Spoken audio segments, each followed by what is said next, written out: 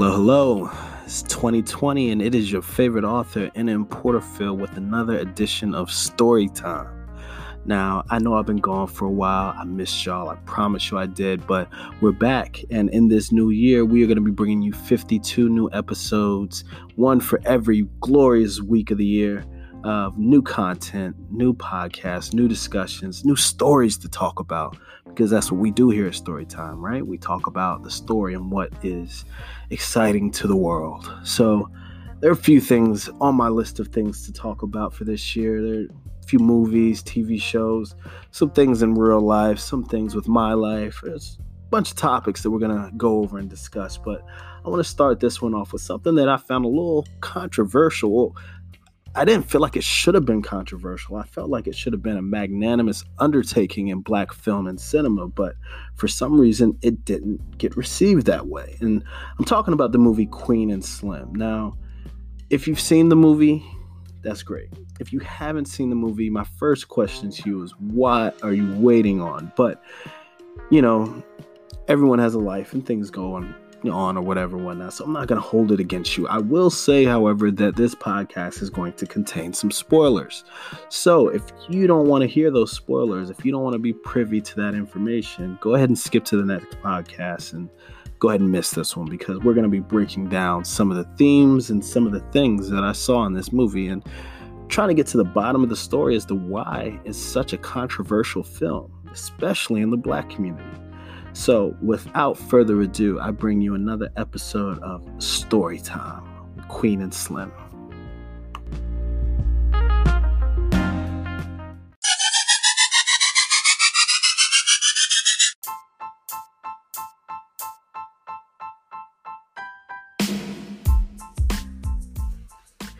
One of the greatest joys I have in this life is storytelling. Whether it's superpowered teenagers, high-paid assassins, or ancient demon hunters, I am driven by the process of telling compelling stories that engage and entertain people. My hope is that through these tales, I can inspire others to attain to new heights in their own creativity, to tell the stories of others through my lens and bring a smile to the faces of other individuals.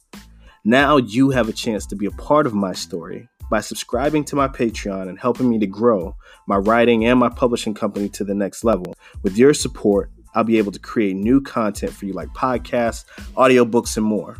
To get started, just sign up at patreon.com/yourfavoriteauthor.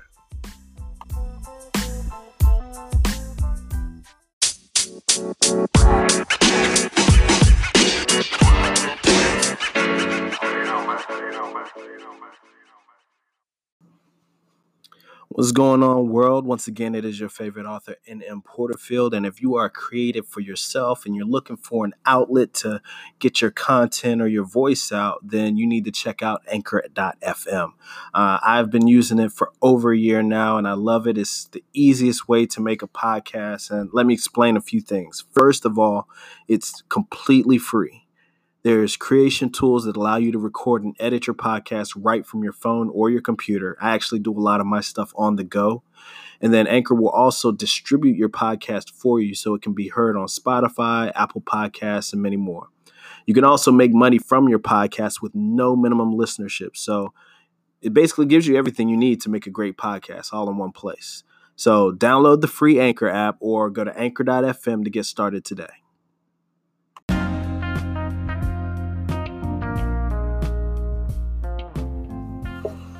Queen and Slim. Let's start with the setting of the movie, right? So first is two individuals, young black man, young black woman, who going on their first date. So their first date is a little mom and pop spot that the girl who plays Queen doesn't seem to be too impressed with. The guy, he seems really humble. He seems really simple. Doesn't seem like he wants or asks for much. He's a family guy who just, wanted to spend some time with a nice looking lady. Apparently she had kind of dissed him a couple times. And so, they go on this date. It's not going great. They probably would not have went on a second date had the events that transpired in the movie happen. So they're out. He's getting ready to take her back home. And in the process of them taking her back home, they get pulled over by the cops. The reason that they were being pulled over was something fluky, was nothing at all other than he swerved a little bit. He wasn't drinking. He didn't even drink alcohol, which is a very interesting aspect of his character. But he didn't drink alcohol, so he wasn't drunk. He got pulled over, and then of course the cop that happens to pull him over happens to be a guy who was racist and wants him to get out the car, wants him to do all these other things. And so a struggle happens, and in that struggle, the cop shoots at Queen, shoots at the young lady. Slim ends up fighting the gun away from him and then getting the gun and shooting the cop, killing him in the street. So that's what happens in the first 15-20 minutes of the movie. That sets up everything. So it goes right into it, which I think is important because we think about movies requiring the right type of setup, and storytelling is one of those things where if you don't set it up properly, you can leave the audience not understanding certain concepts, and your message can be lost in the story.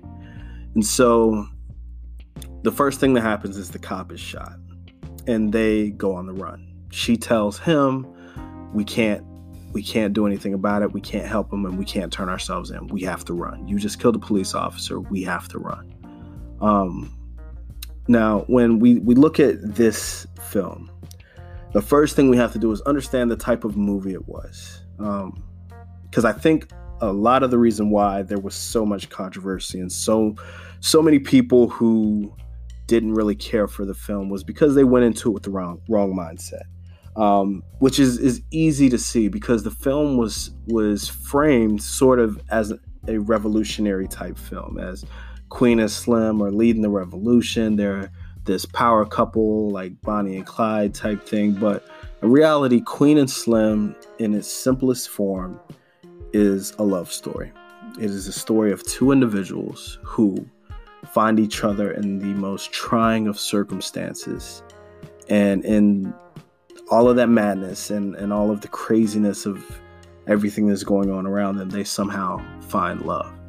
And so the reasons why, let's kick back to the setup and why just the premise of the movie can be so triggering for a lot of people who saw it. So already you're starting the film off in a way where you have two black people who are already going to have a death warrant assigned to them. Black people who kill cops typically don't survive. And so if you were someone who was coming into this film looking for something that was, that was going to be inspiring, or this was going to motivate me or make me feel better about, my place in America, this film wasn't, and this is me from another creative standpoint, I don't believe that was the purpose of this film. What I do believe the purpose of the film was to illustrate one point in particular, how Black love is beautiful no matter how it's formed and no matter how it comes into fruition. So I'm going to talk about that next, but before I go any further, I want to reiterate the fact that Queen and Slim, before anything else, is a love story. Is a story about two individuals who find love.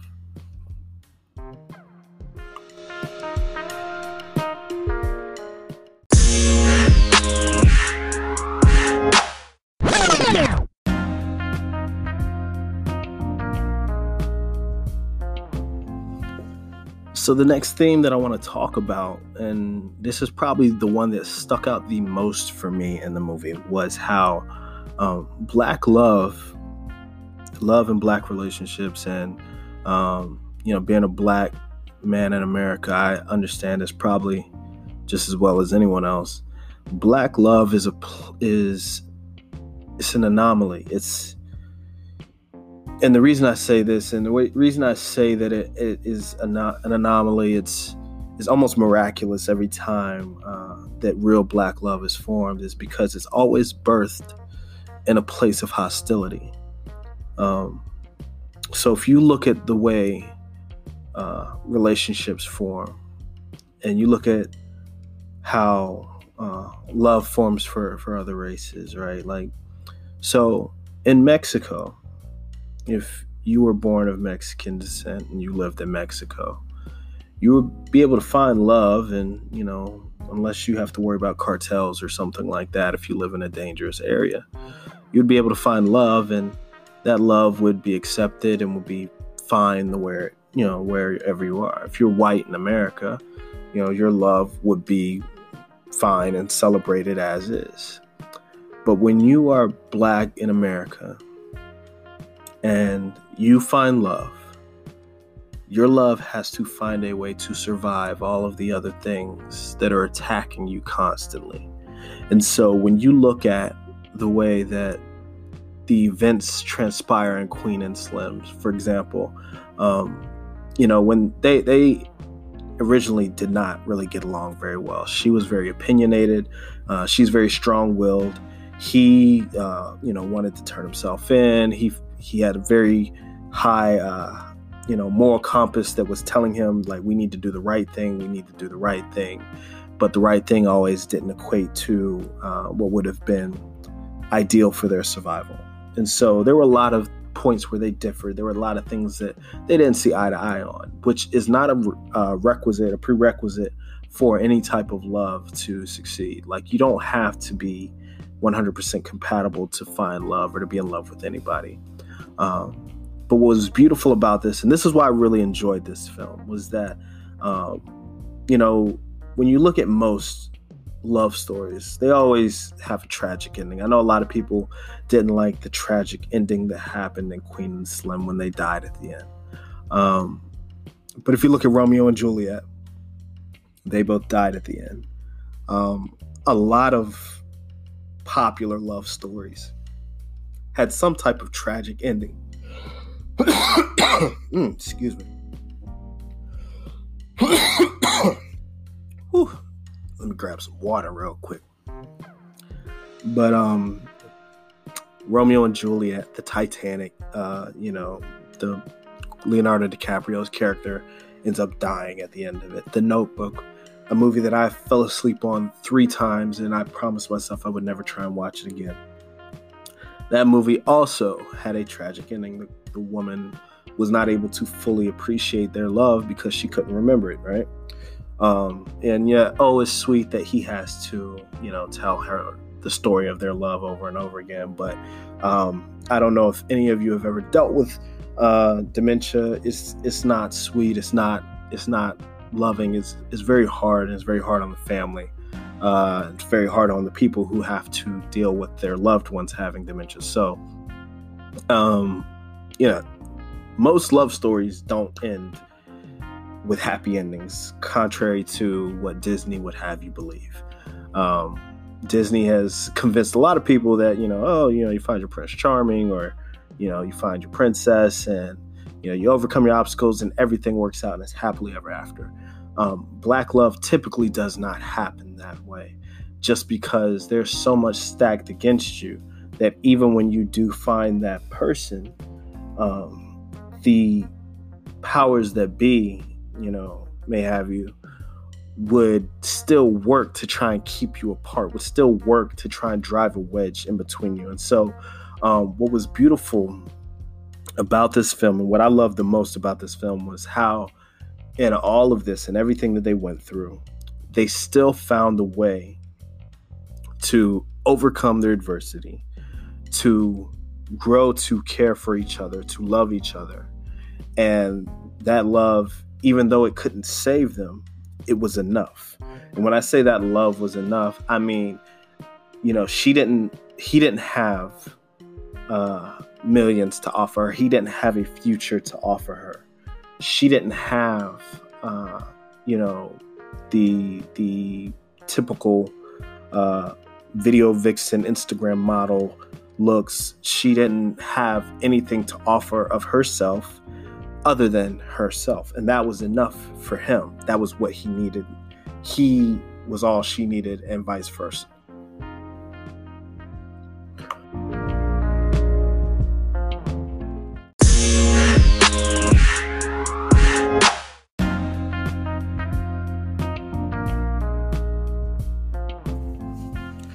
So last thing about this film, and the last thing I want to talk about before I get out of here, is how the movie dealt with race, right? So there are a lot of things that I liked about it, that the way it dealt with race, and there's a few things that did kind of bother me, kind of rubbed me the wrong way.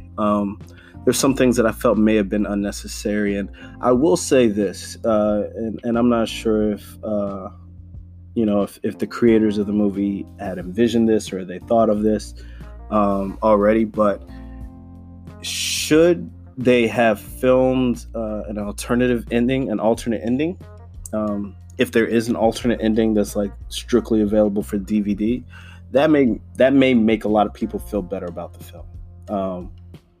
So I know some movies do that, where like, oh, this is the alternate ending. If there's an alternate ending where they make it to Cuba, they live happily ever after, that may satiate a lot of people's grievances when it comes to Queen and Slim.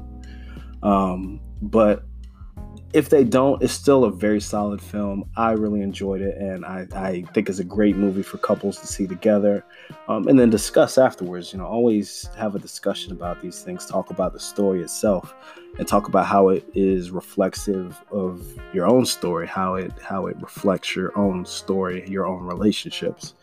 But the way the film dealt with race is that it kind of picked at a few different things. So for example, the very first cop that they run into is a racist.